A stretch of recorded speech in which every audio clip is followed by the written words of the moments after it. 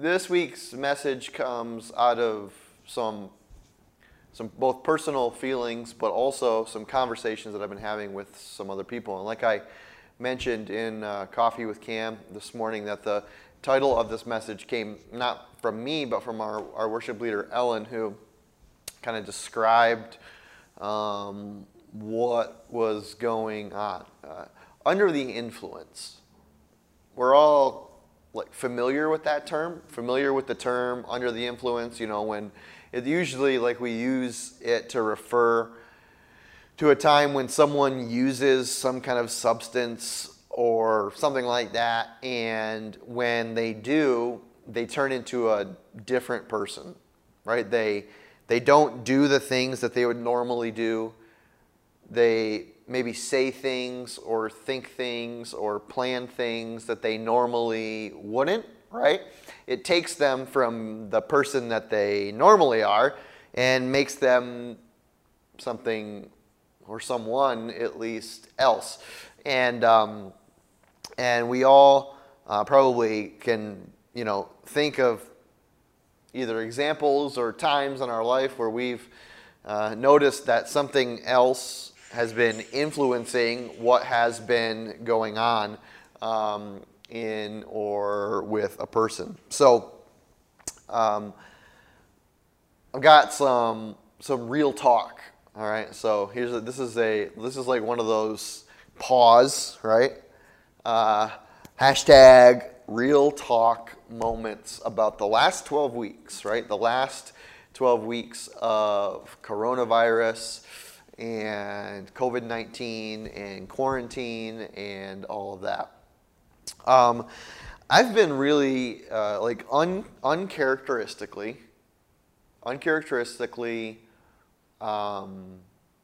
really self-conscious, really insecure.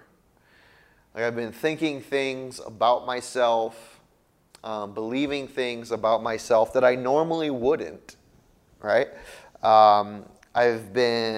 It seems like it's been easier or quicker for me to get into these little mini seasons of feeling overwhelmed or being depressed or being anxious or just feeling down. In fact, there are actually some nights where I, not as a figure of speech, but literally have lost sleep. Just kind of like staying up, thinking like about all of these, like believing that people are saying or thinking things about me that they aren't, right? You know, we get into this headspace where your mind just goes crazy, right? And all of a sudden you can't really distinguish truth from fiction. And so everything just becomes truth, right? Well, yeah, everyone must be really disappointed with me, and really everyone must not like me and all of that. And that's been kind of like a constant battle over the last few months. And as I've been talking to friends, as I've been talking to family members, as we were talking in staff, this is happening to other people too. Not just me, and it is happening to people of all kinds of different backgrounds or whatever. And I don't know, maybe it's been happening to you too. Maybe there have been things that have really been uncharacteristic that you've been feeling or that you've been going through lately, and you don't know necessarily where they're coming from or what's going on, but it's really just like weighing on you. Maybe it's happening to you. Maybe you're in it with us, right? Maybe you're not in it with us. Maybe you don't have any idea what I'm talking about or how anyone could really feel that way or what's different about life or et cetera, et cetera. And I understand that too. Or maybe you're like sitting there on your couch or whatever, stone-faced and stoic on the outside, but on the inside, you're like screaming this entire time, yes, that is, I thought I was crazy. I thought I was alone. Like, that has been happening to me too, especially since this has all happened. Well, I want you to know that you're not alone. If you are feeling that way, you are not alone. And you're also not crazy. See, I tend to be a pretty well-balanced person. Some people think I'm crazy, and sometimes I am. But in general, I'm a pretty well-balanced person. Right? So my question for you is, if I'm saying that I'm experiencing all these things like a real lack of self-confidence and these like just making up things in my head about what people think about me or are saying about me, or being depressed or overwhelmed or anxious, like that's happening to me, right? My question for you now is, do you think I'm crazy? Now, most people I know would say, no, I don't think you're crazy. You're a pretty well-balanced person. Okay, so if I'm feeling those things and I'm not crazy, and you're feeling those things, you're also not crazy, there's something else that can be or does happen in situations like that. And that's a little bit about what I want to talk about this morning. You see, in general, whenever life gets a little crazy, whenever we're faced with like really difficult circumstances, or all things are like really stressful, when there's a lot of pressure put in life, it begins to expose things in our own lives and in our own hearts that wouldn't be exposed otherwise. It's like if you have something that's hiding just under the soil, right? And under normal weather conditions, you can't see it, right? It's just tucked just under the surface of the soil. But then a huge storm comes, like unexpected torrential downpour rain. The rain comes and it just washes away that top layer of soil, exposing, right? Almost like an exposed nerve. It exposes that thing. And this whole situation, or this whole, I don't even know what to call it anymore, this situation, this quarantine, this pandemic, this separation of community, exposes a lot of things in our lives. And sometimes it's good, well, I think it's always good for those things to get exposed, because it gives us an opportunity to work through them, work past them. So the real question then is, well, what in the heck has been going on? If I'm feeling it and you're feeling it and others are feeling it, then what is going on? Well, we are, ready? Under the influence. There is something that is going on that is making us, or maybe not making us, but causing us to do things we wouldn't normally do, say things we wouldn't normally say, think things we wouldn't normally think, right? Believe things we wouldn't normally, under normal circumstances, believe. Just like someone who takes a substance and becomes under the influence and does things that they wouldn't normally do, right? In a scenario like this, the circumstances of life, they come to expose, this thing has exposed some of the things that lay just under the surface of our lives. We are under the influence of some environmental things that kind of exacerbate and expose what's going on. I want to talk about a few of those things this morning, okay? So the first thing that I think we need to mention, we can't go any further. We can't go any further into this conversation without saying this thing here, and it's this: you and I, we who follow Jesus, who are Christians, right, who are disciples of Jesus, we have an enemy. We have a very real enemy, and his name is Satan, right? The devil. And some of the things that we know about this enemy is that he hates everything that God loves. And God loves you and I. Right? We are his children. We are his prized creation. And he hates us. Peter, in one of his epistles, said this. He said it's in 1 Peter chapter 5, verse 8, he says, "Be self-controlled and alert. Your enemy, the devil, prowls around like a roaring lion, looking for someone to devour." Now, I think we make usually two main mistakes when we talk about our enemy, when we talk about Satan. The first mistake that we may make is that we make him like almost equal with God, just like the bad side, right? Like just the yin and the yang, the white and the dark. He's just like, when you have the two angels on the shoulder, he's just the red angel, right? He's not the white angel.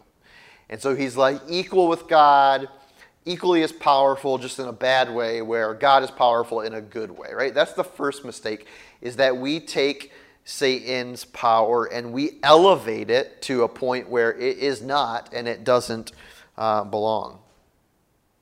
And so we live in like this abject fear of this all-powerful being who has it out for us.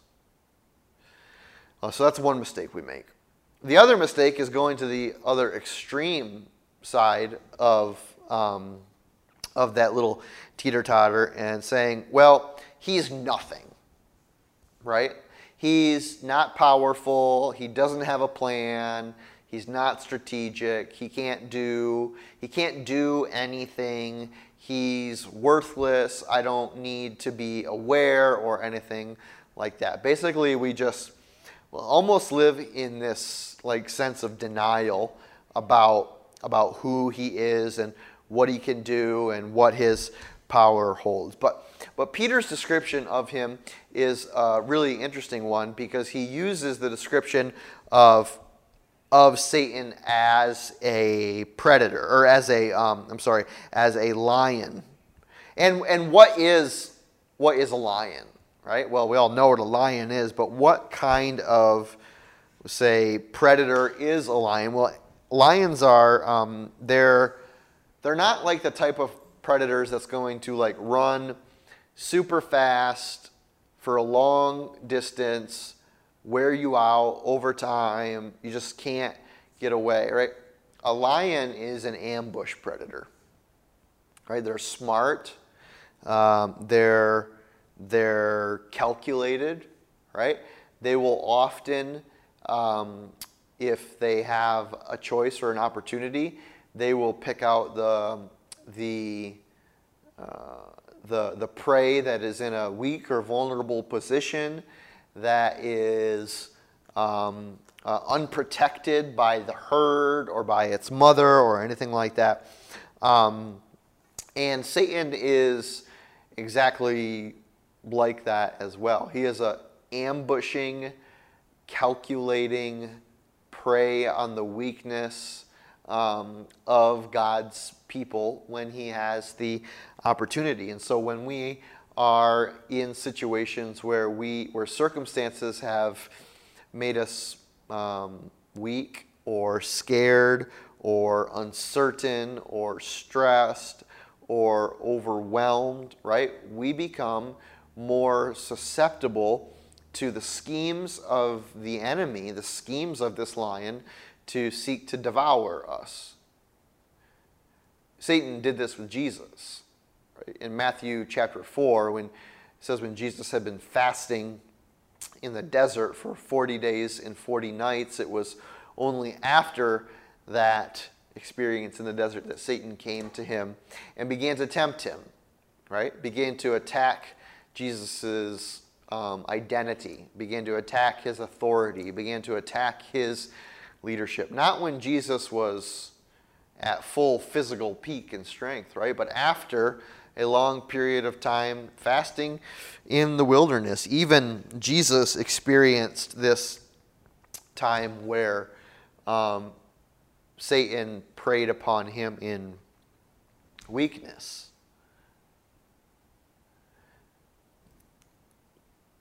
So we need to be aware that we do have an enemy that is actively working against us to devour us, especially in times of weakness or uncertainty or fear or change or strength. But we do not need to be afraid of these attacks.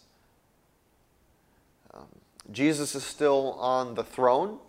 We are still his children. He's not throwing us to a wolf and telling us to figure it out all on ourselves. And in fact, Paul writes to Timothy in 2 Timothy chapter 1, verse 7, that instead of living in, we don't need to live in fear, right? Because God did not give us a spirit of fear, but a spirit of power, of love, and of self-discipline. So what must we do in a situation like this? Well, I think the number one thing we must do is that we must at least first be aware that this is a reality that is absolutely happening, that we have an enemy who is targeted against us. But we also must know that in comparison to the God who is in us, that enemy has no power. It's not that he doesn't have any power, but that in comparison to the Spirit of God in us, he has no power. 1 John chapter 4, verse 4 says that the one who is in me, he that is in me, is greater than he that is in the world. Earlier in the epistle, in chapter 3, 1 John 3, verse 8, John writes that the Son of God came to destroy the work of the devil. That the Spirit of God, or that the mission, one of the missions of the Son of God, Jesus, was to come and destroy the work of the devil. That he was overwhelmingly powerful to do that. And that the Spirit of God lives in you. That he that lives in you is greater than he that is in the world. And so the victory over the schemes, the ambushing, the plotting of the enemy does not just belong to Jesus, right? That victory also belongs to you, and it belongs to me as well. That we both can and are victorious over the plans of the enemy, the schemes of the enemy, when we rely on, when we fall back on, when we trust in the power of Jesus to defeat those schemes. But something else that I've been noticing, apart from just becoming aware of the scheming of the enemy to derail my emotions and my spirit and my heart and my mind, is this thing, is that, and maybe this is part of your story as well, and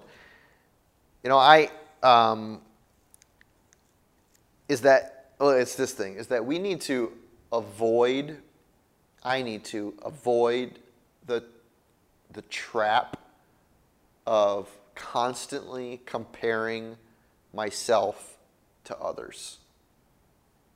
Avoid the trap of constantly comparing myself to others. I think I've said this in several sermons over the last 12 weeks or so.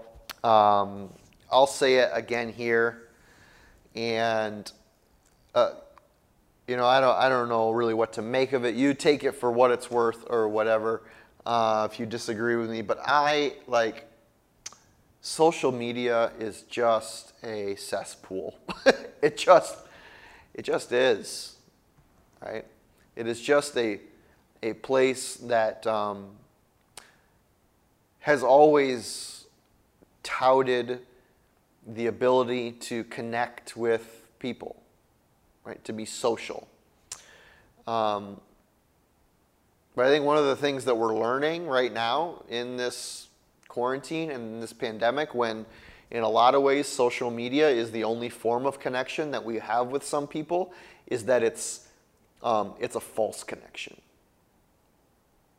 That it actually doesn't really make us closer to each other. In fact, some may argue that it drives a wedge between people rather than bring people closer.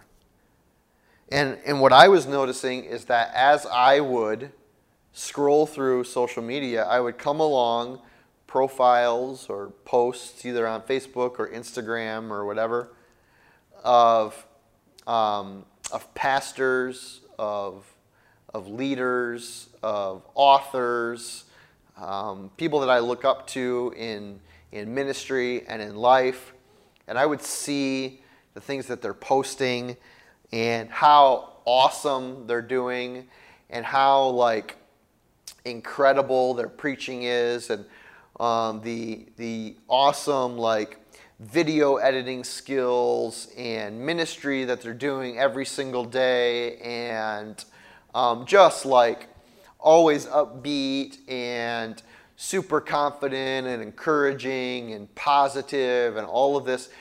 And I would just I was looking at what they were doing, and I would compare what I was doing and what I was capable of doing to everything that they did. So like a one-to-one comparison. Well, why can't I do that?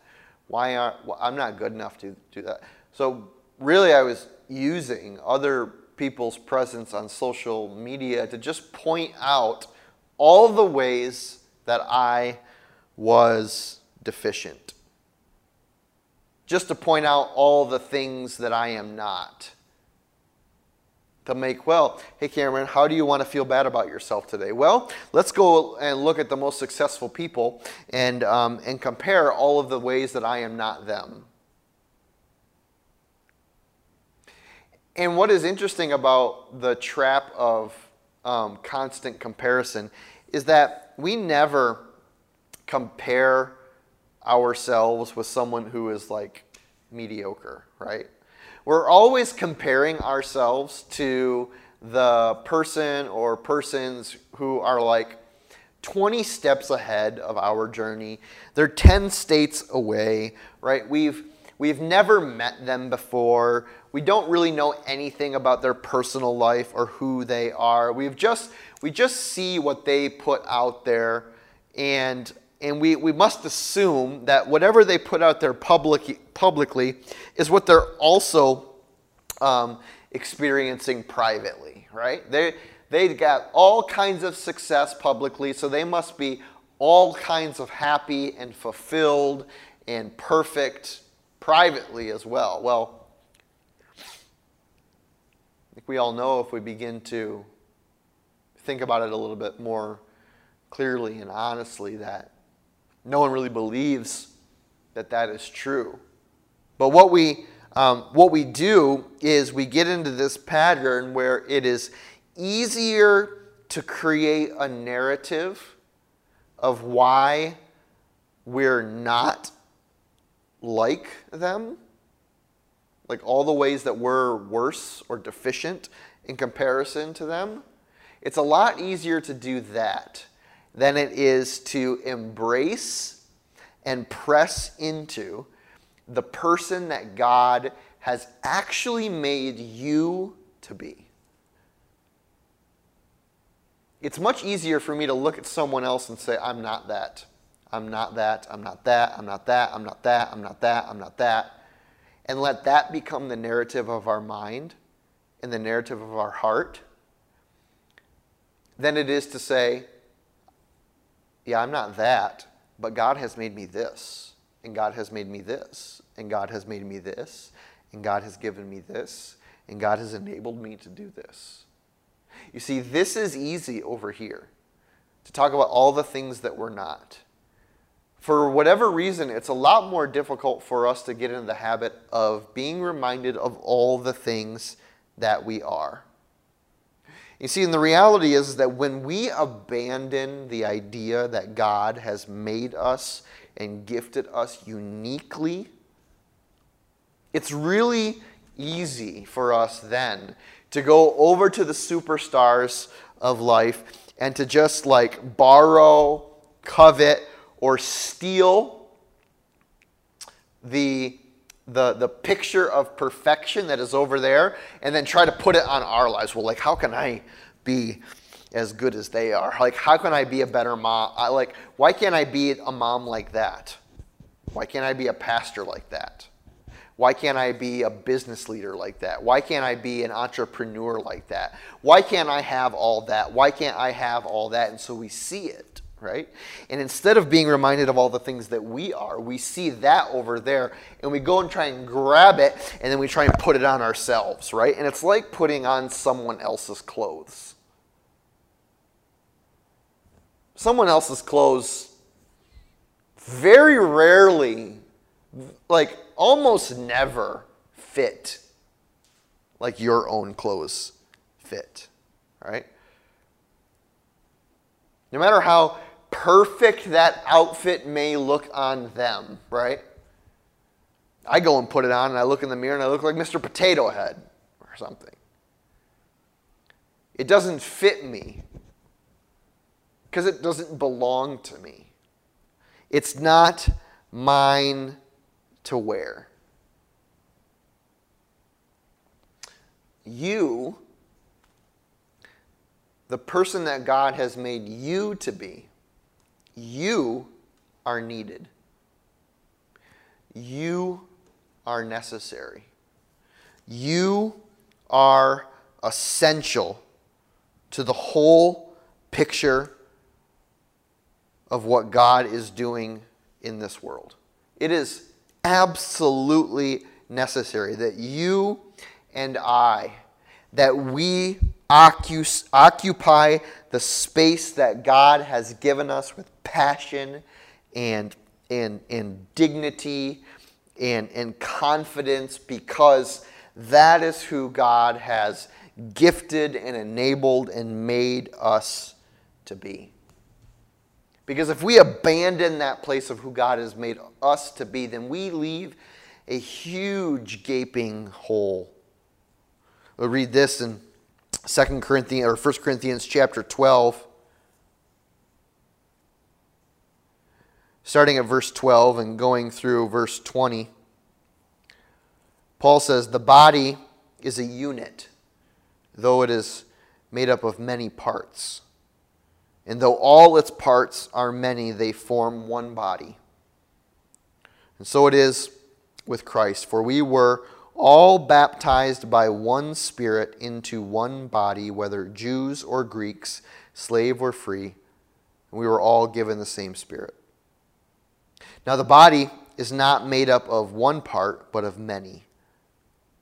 If the foot should say, 'Because I am not a hand, I do not belong to the body,' it would not for that reason cease to be a part of the body. And if the ear should say, 'Because I'm not an eye, I do not belong to the body,' it would not for that reason cease to be a part of the body. If the whole body were an eye, where would the sense of hearing be? If the whole body were an ear, where would the sense of smell be? But in fact, God has arranged the parts in the body, every one of them, just as He wanted them to be. If they were all one part, where would the body be? As it is, there are many parts, but one body." You see, when we try to occupy the space of the other person rather than occupying our own space, the unique and significant identity and gifts and enabling that God has given to us, we leave a huge blank hole somewhere in the whole picture of God's work. It's like puzzles have been a pretty popular thing to do during the quarantine. And like, can you imagine like doing this whole big, intricate puzzle, beautiful picture, right? And you get down to the very last space, but you're out of puzzle pieces. One has been lost. One piece is missing, right? It doesn't matter how complete or how beautiful the whole picture looks. It's always going to appear unfinished because that space, that piece can only be occupied by one space. You can't fit another one in there. You can't jam something else in there and hope that it fits. It just will never be right. Embrace the God-given uniqueness of who you are. Embrace the fact that you maybe do things in a really particular way. You might not be the same mom. You might not be the same business leader. You might not be the same dad or the same pastor or the same whatever. You might not be the same as the person that you are comparing yourself against. But you are exactly who God needs. God doesn't need that person to come over and do your job. God doesn't need that person to come over and fulfill your calling. He's given you a calling, and He's given you a job, and He will gift you and empower you and enable you to do the things that He is asking you to do. And you don't need to be that person in order to do the great things that God has asked you to do.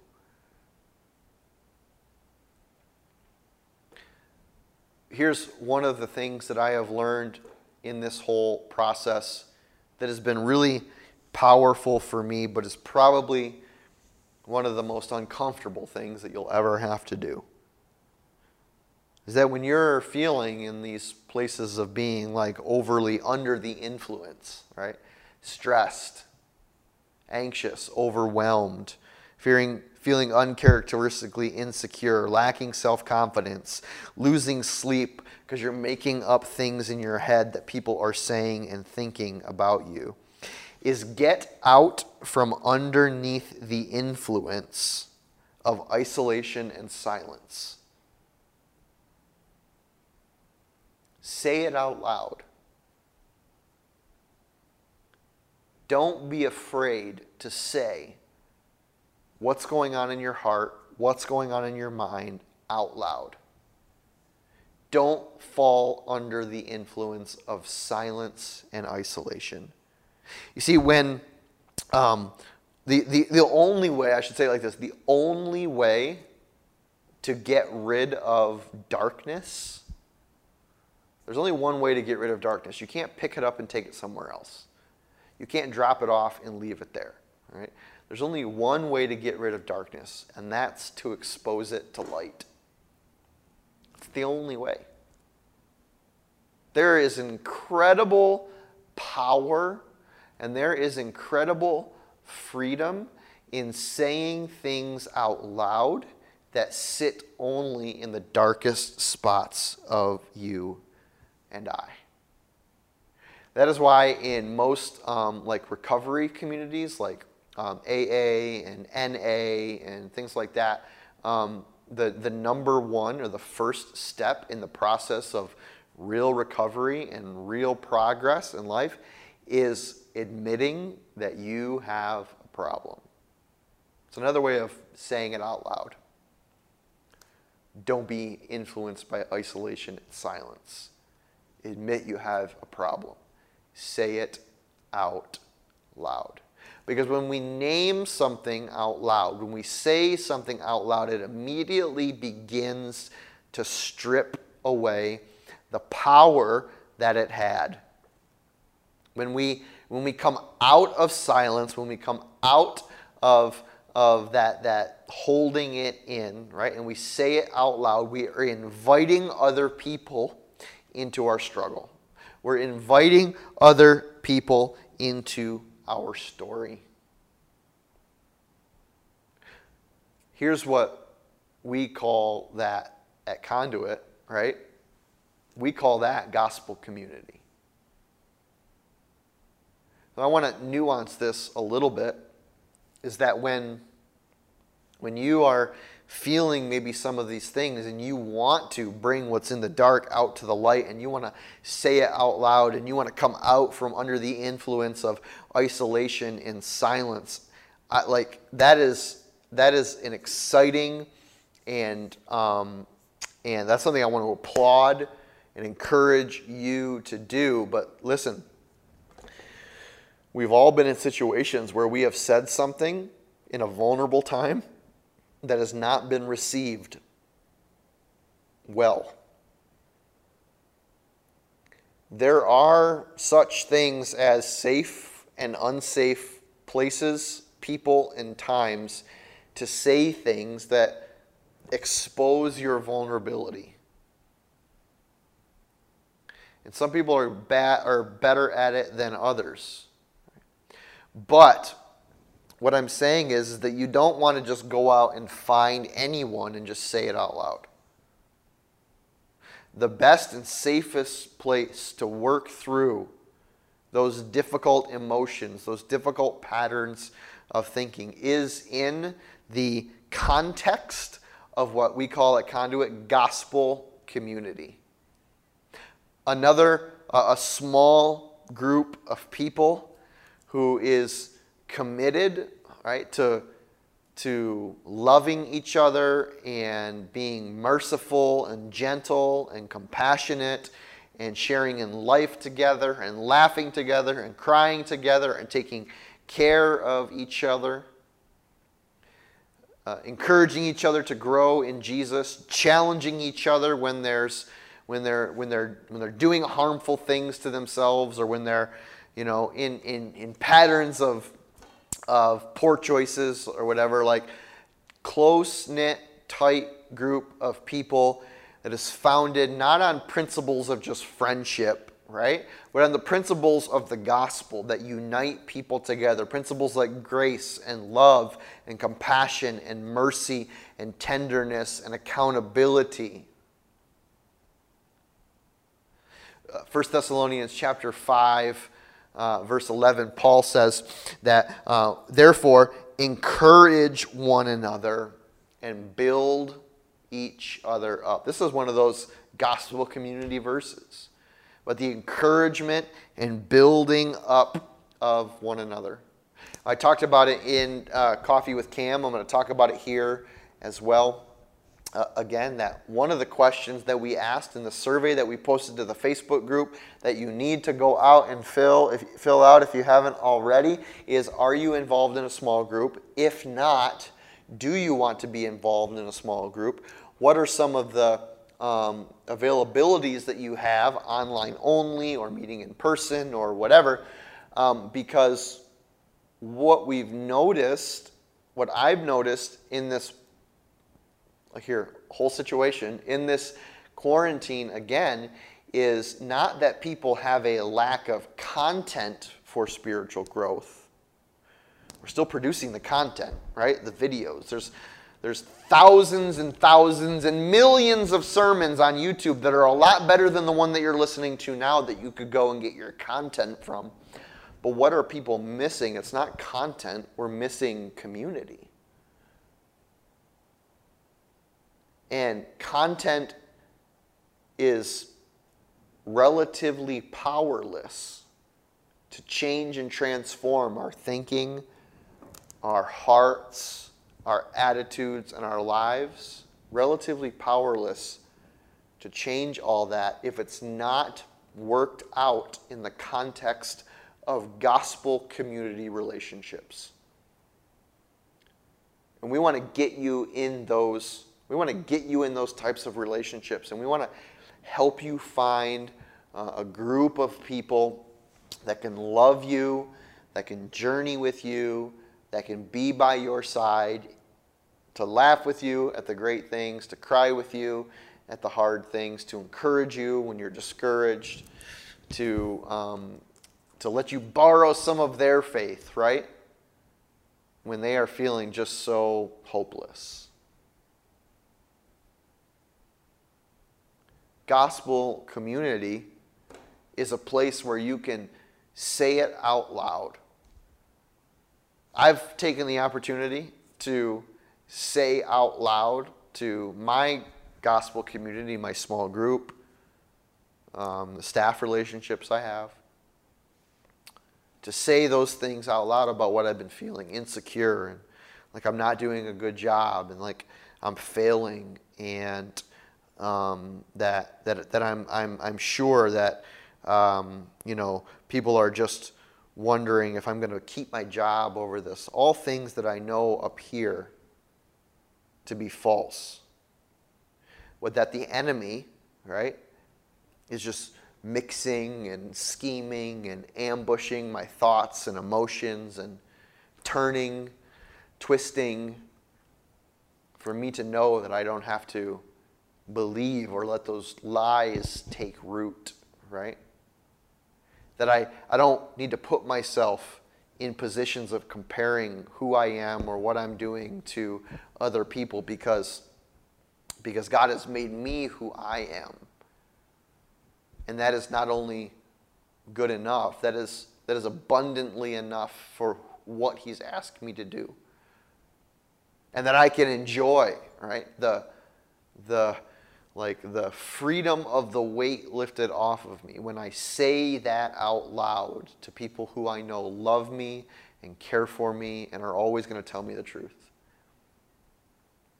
Getting out from under those influences, the influence of silence and isolation, the influence of constant comparison, the influence of the schemes of the enemy will begin to give you, because it's given me, new and empowered and greater perspective, moving forward and moving through a stressful time like this.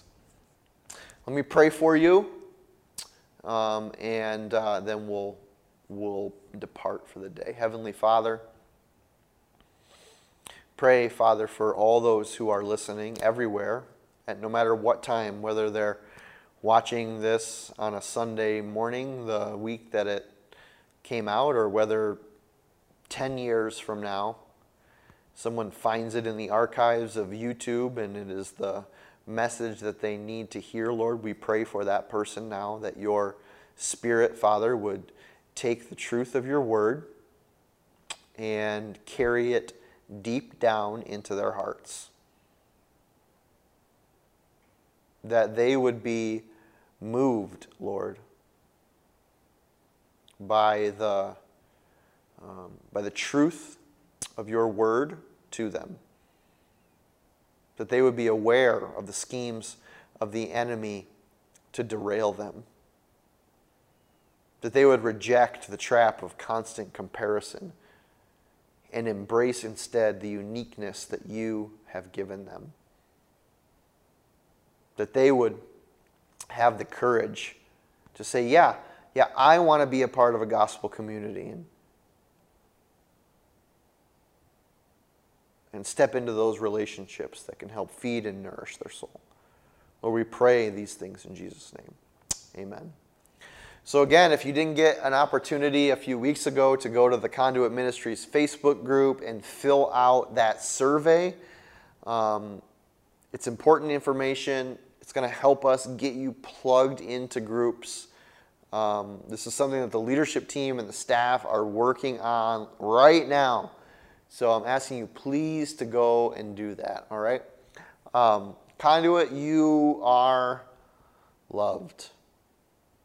You are unique. God has positioned and called you to do great things. And he will enable you and gift you to do all the things that he has asked you to do. Be blessed, and we'll see you next time.